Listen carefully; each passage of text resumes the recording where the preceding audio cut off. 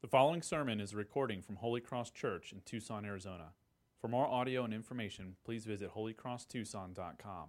We're going to continue in our series called The Beauty of the Cross as we go to Isaiah chapter 53.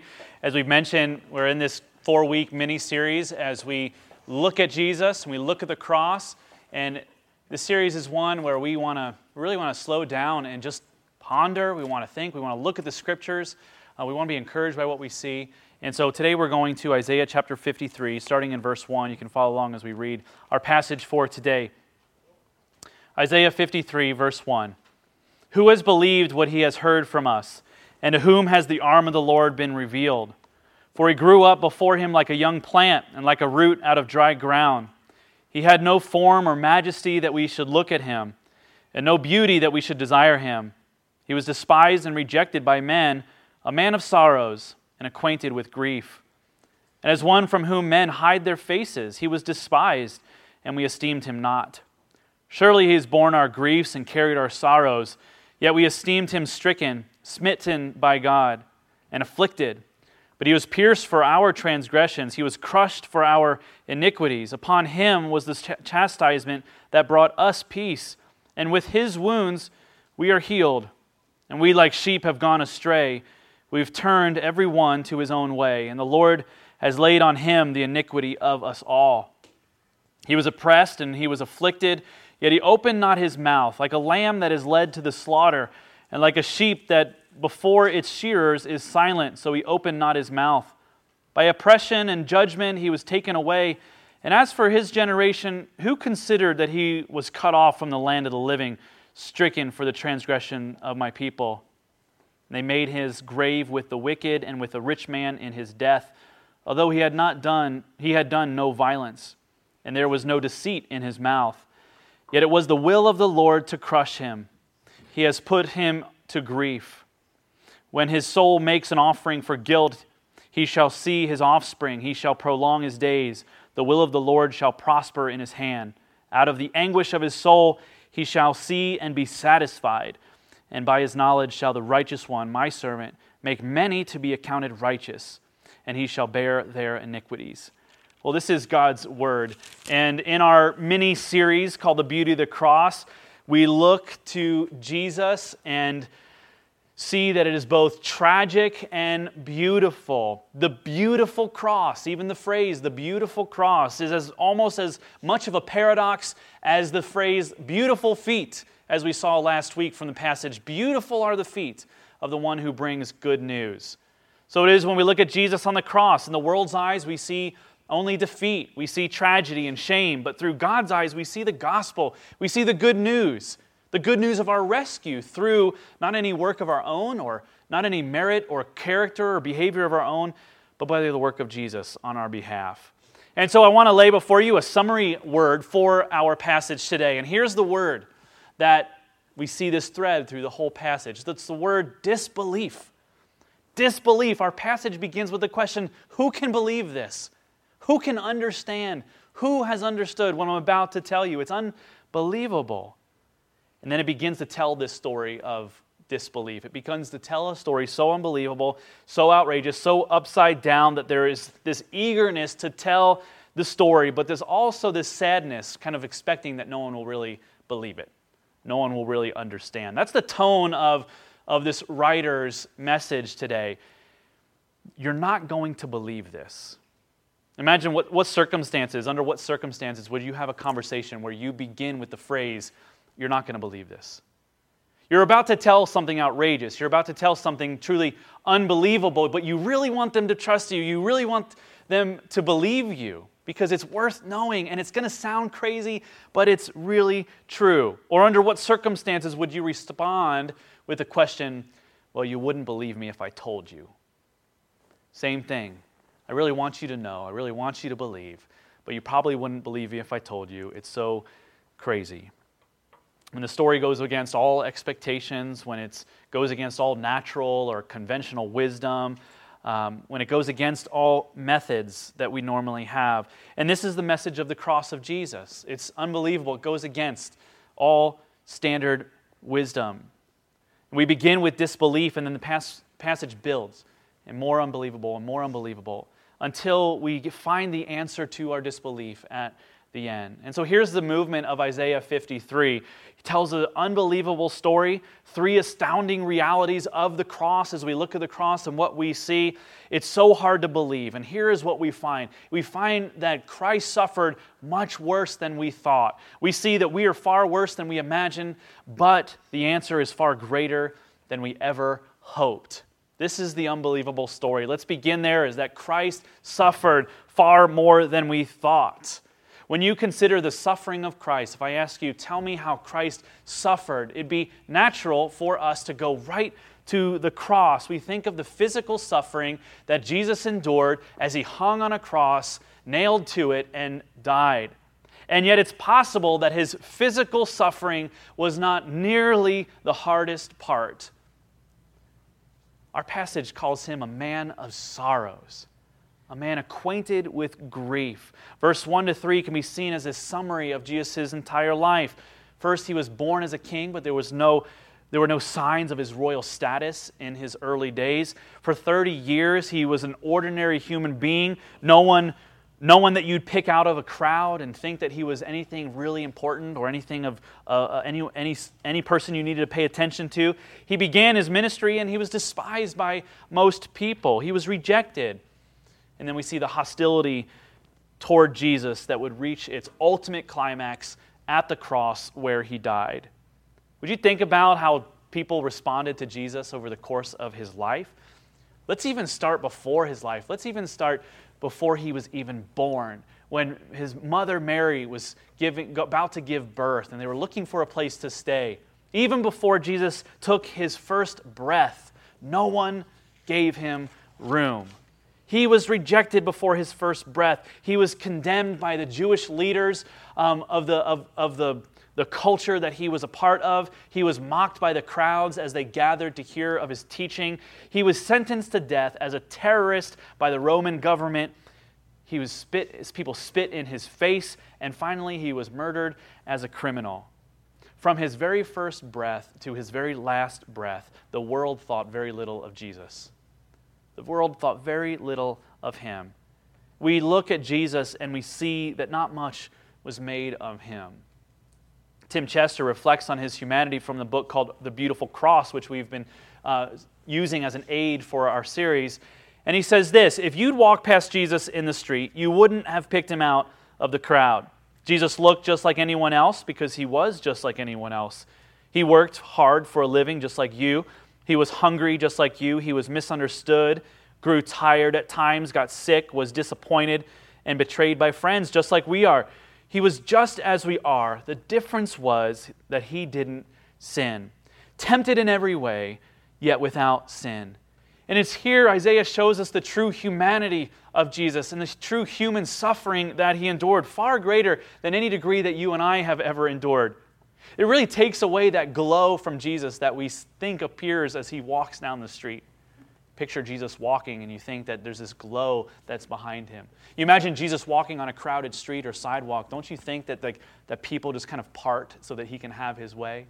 Don't you think that if He went into restaurants, He would gain respect from the servers, and everything He said was like liquid gold that just fell on people's hearts and ears? Far from the truth of what Jesus experienced. You and I would have walked past Jesus, maybe got too close and bumped our shoulders to His, and we maybe gave a moment of thought as we turned back and said, "I'm sorry, buddy," and then we'd keep going.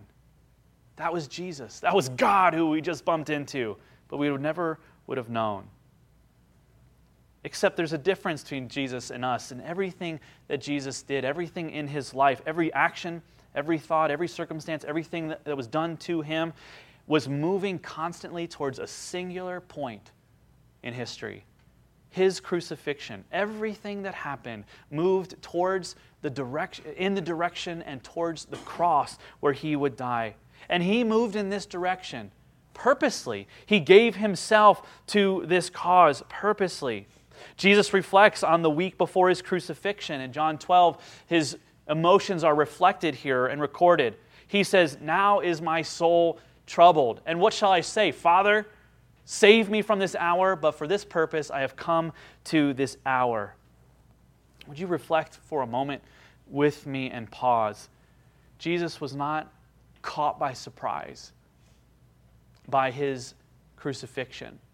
He was not caught off guard, but there was this moment in his life where all of a sudden everything that had happened to him and everything that had happened in his life and every circumstance that have led him to this point comes into his human psychology and emotion and grips him with such immense suffering and passion that he cannot ignore. He knew he was going to the cross. But it's here at this moment we see how it affected him when everything comes in and he realizes it in all of his intensity, that he was going to be crushed by the Father that he loved for something he never did. John Newton, the author of Amazing Grace, the most redone song in the history of music, said, "Grief was his intimate, inseparable companion." When you look at Jesus' life, and you look at the suffering he endured throughout his life, his physical death seemed to be like a relief. It didn't seem to be the worst thing. What would it be like to have grief and sorrow as your intimate, inseparable companion? This is beyond belief. It's beyond belief that anyone would have a life like this, but especially God incarnate, that he would have such an existence, that he would endure such pain, that he would endure such rejection, betrayal, and sorrow in his life. His crucifixion was something horrible, but his life was unseparated from sadness.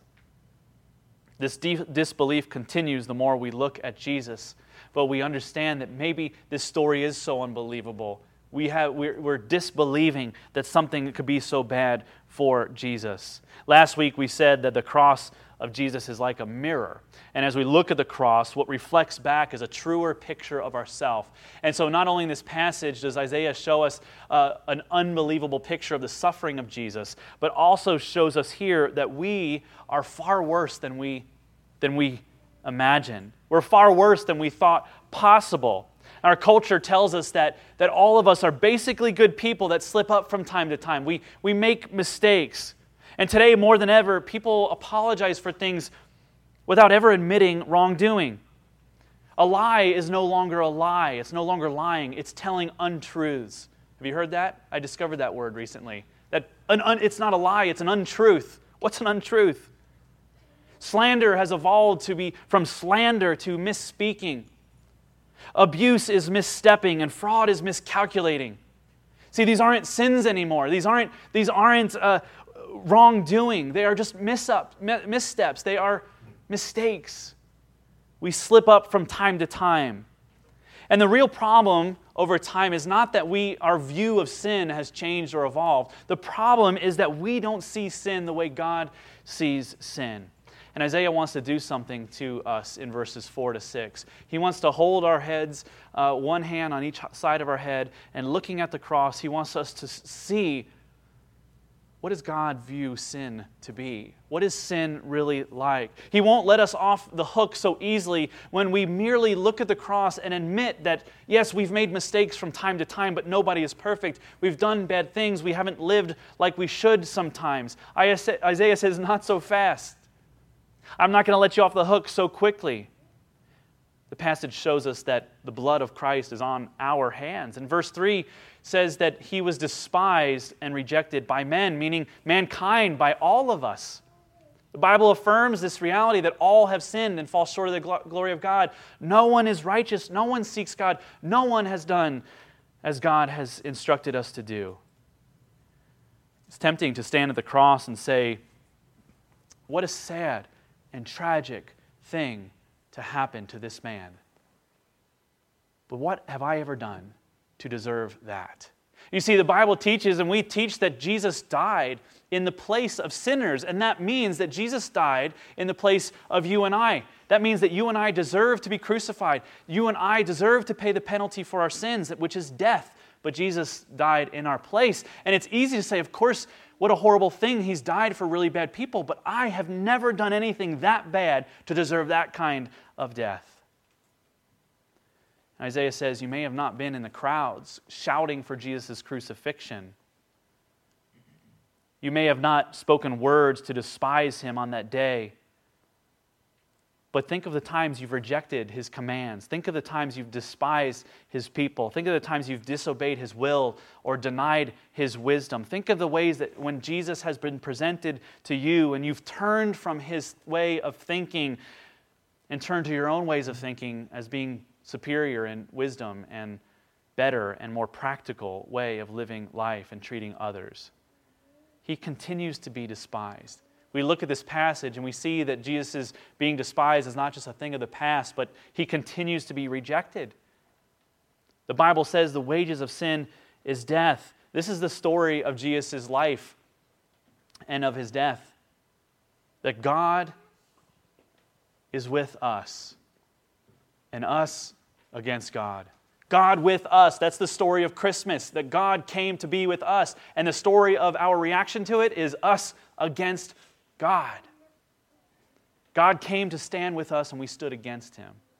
God came to be on our team and to fight our battles, and we played for the other team, shooting baskets and scoring points for the other team.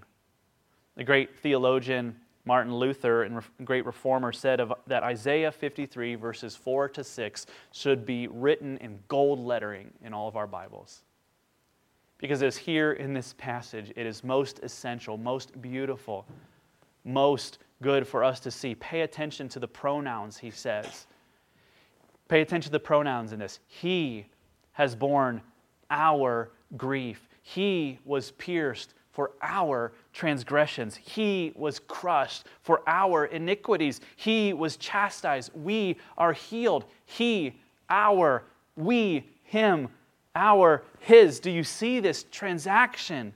Isaiah had a parallel to talk about how this worked out in his time, and he connected it to the parallel of the sacrificial system that God gave to his people. God gave them the process of substitution through sacrifice, the Passover lamb, slain for the sins of the people.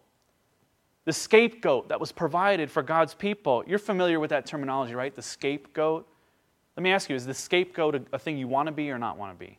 Is this a negative or positive thing?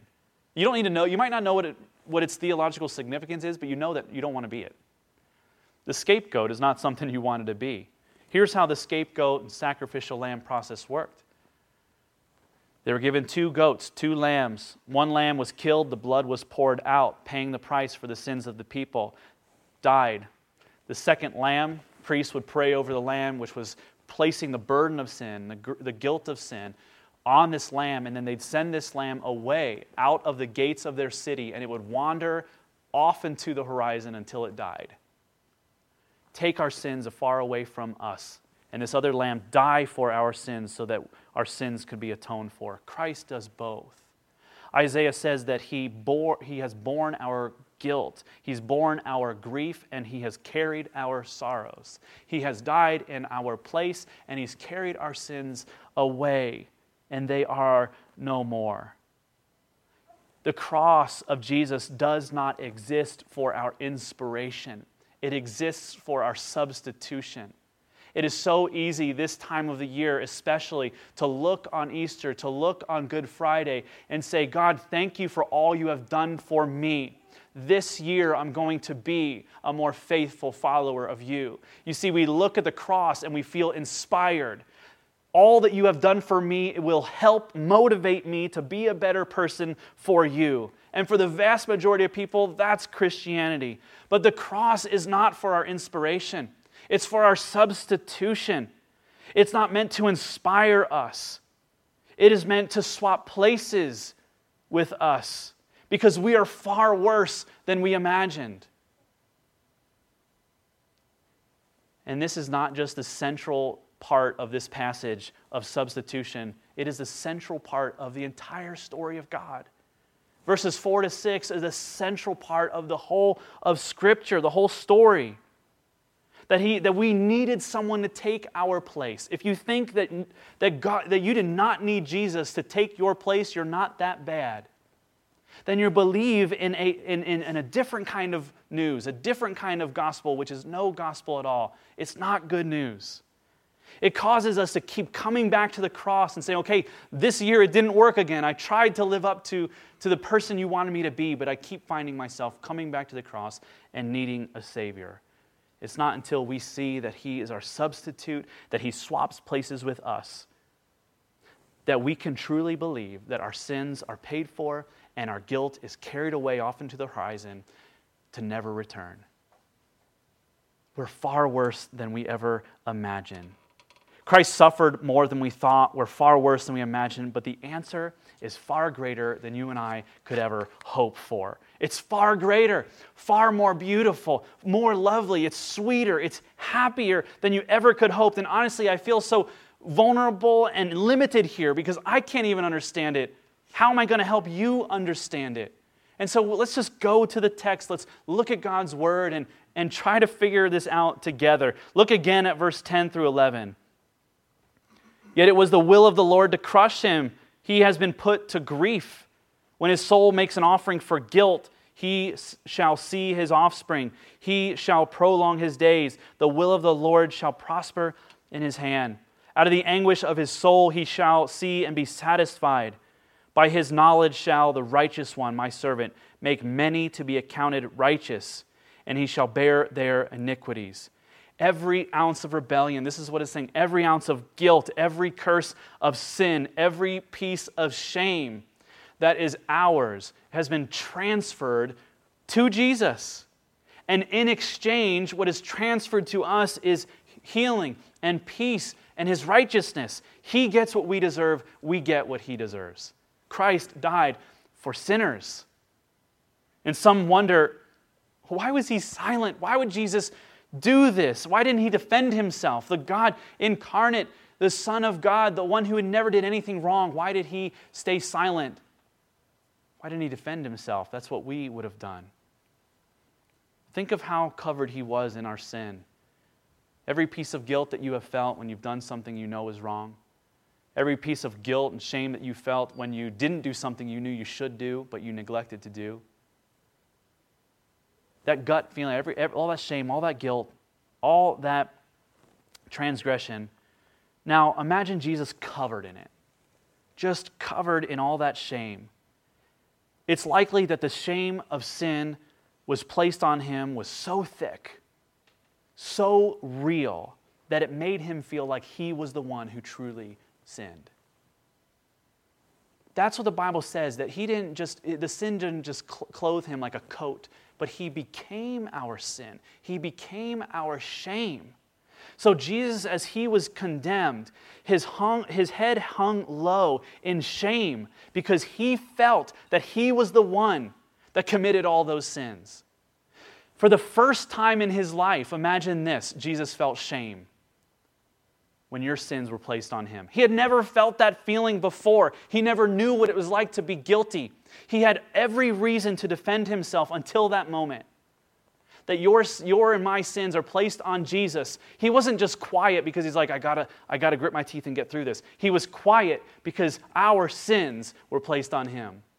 And He stood before His Father as a guilty person, as if He had sinned Himself. Your shame on Him. He was like the dog that had his tail through his legs. He wasn't pretending to feel sad. He was as one that was carrying your shame. It's unbelievable. The shame of our sin on Him. The result of all that, that has happened is so good, better than we can even imagine. That as we look to our Savior and we see the punishment due to us was placed on Him and transferred to Him, and that means that we are treated as if we have never sinned. And that we are loved as if we have never done anything wrong. And all of that punishment and all of that anger, Jesus took it. He was crushed. He was crushed. What does it look like to have this kind of guilt removed? What does it look like? You're like, I want to know what that looks like to have the guilt of sin and shame removed from me. Again, Martin Luther says this, here is what you should do. Okay, some good practical stuff from a man that lived 500 years ago. Here's what you should do when you feel your sins weighing on your conscience. Don't be afraid. Instead, by faith, take them off yourself and place them on Jesus. For this text says, He has borne our iniquities. It's clear that we need to entrust our sins to Christ. If you think your sins still belong to you, then this thought does not come from God, but it comes from Satan, because it's contrary to God's word. For in God's word, God places your sins on Christ. So here's what you should say to yourself instead. I see my sins on Christ, so my sins are no longer mine, they belong to another. For I see it there on Christ. It's a great thing to be able to say, my sin is not my own. My sins have been transferred to Christ, and now they are His responsibility. How many of you feel really uncomfortable saying that? How many of you look at Jesus and say, not my sin, you deal with it? You feel like you're doing something wrong, don't you? You feel like that can't be right. This is mine. He has shown me the way. He's died for my sins, and I owe it to Him to make this right, to make this better. Of course, we are able to say, when we feel the guilt of our sin, we say, not mine. That's on Jesus. But not in this arrogant, selfish, self-centered way, in this grief-stricken but also grateful way, knowing that we deserve punishment from God, but our sins have been placed on Jesus. He has borne our grief. He has carried our sorrows. He's been crushed in our place. It's better than we imagine. It's better than we hoped for. What He accomplished for us is so much greater than we could ever hope. To have that kind of relationship and position with God, that any time Satan condemns us for our sin, we say, don't make me feel guilty or shameful. That's on Jesus. He paid for my sin. I trust in Him and I love Him and He has filled my heart with a new strength to resist sin and temptation and to increasingly become more like Him in my life. Everything in our culture is telling you to build your identity and hope on something else. On your looks, your money, your success, your youthfulness.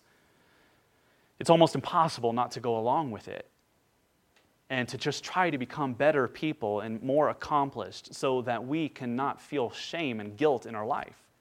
Everything in the world is telling us, here are the ways that you can feel better about your life.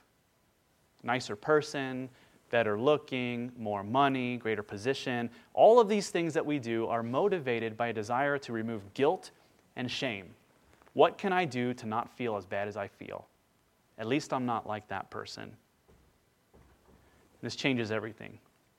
It is almost impossible to not just walk along with the world and value those same things. Almost impossible. Almost.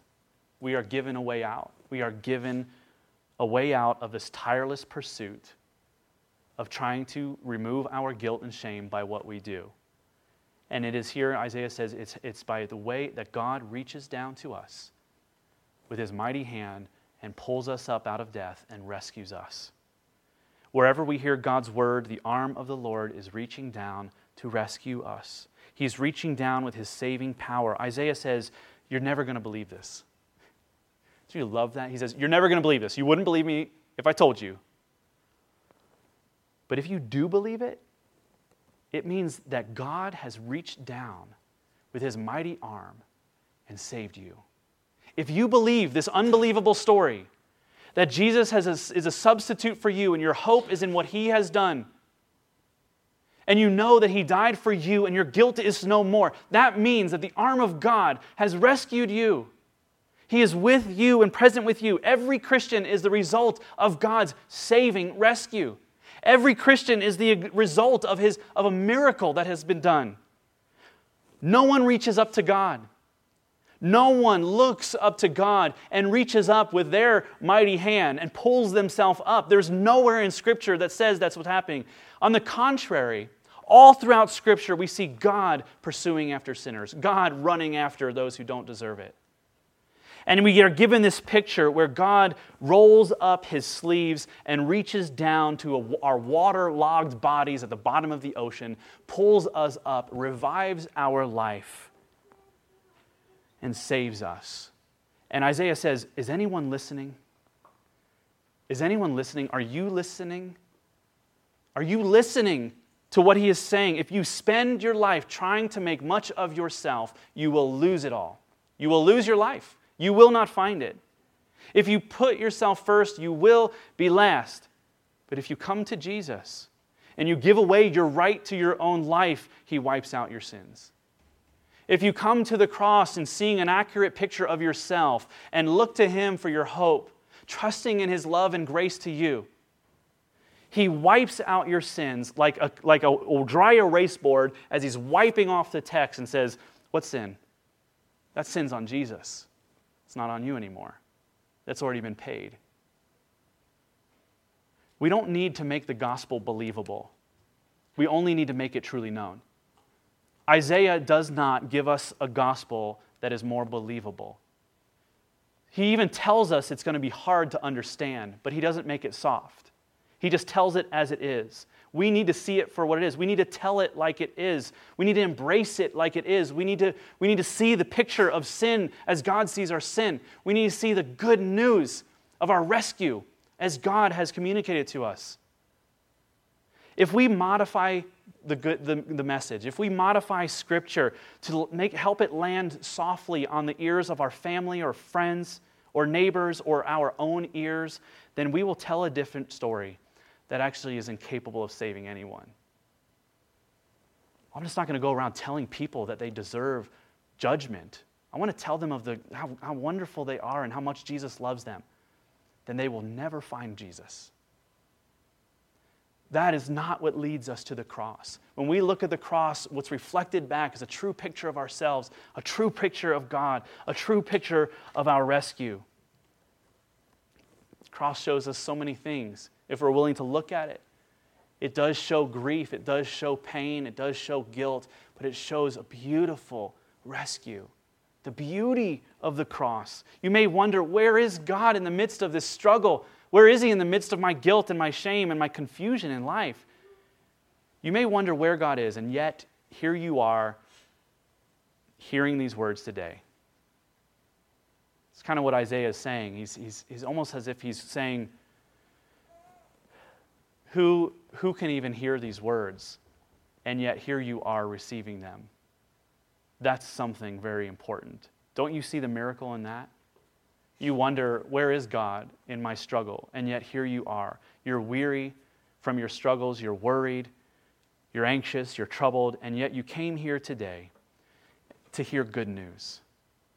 That God reached down to us in our time of our greatest need to become one of us, just like us in every way, and endured a life of suffering, 30 years that would climax into the worst physical pain that anyone could imagine. He was rejected by mankind. He was crushed by God in order to take away our guilt and to give us peace. And given the chance to do it all over again, Jesus would joyfully endure it. After knowing everything that can be known, right? Not many of us would do that. We would look back on the 30 years of our life and say, that was horrible. I'm glad it's over. I never want to do it again. Jesus would say, given the chance to do it all again, knowing what I know, I would do it again for you. This is the good news. Are you listening? This is the gospel. This is the beauty of the cross. What unbelievable grace. What amazing rescue. Let's hear these words and rest in them. Let's pray.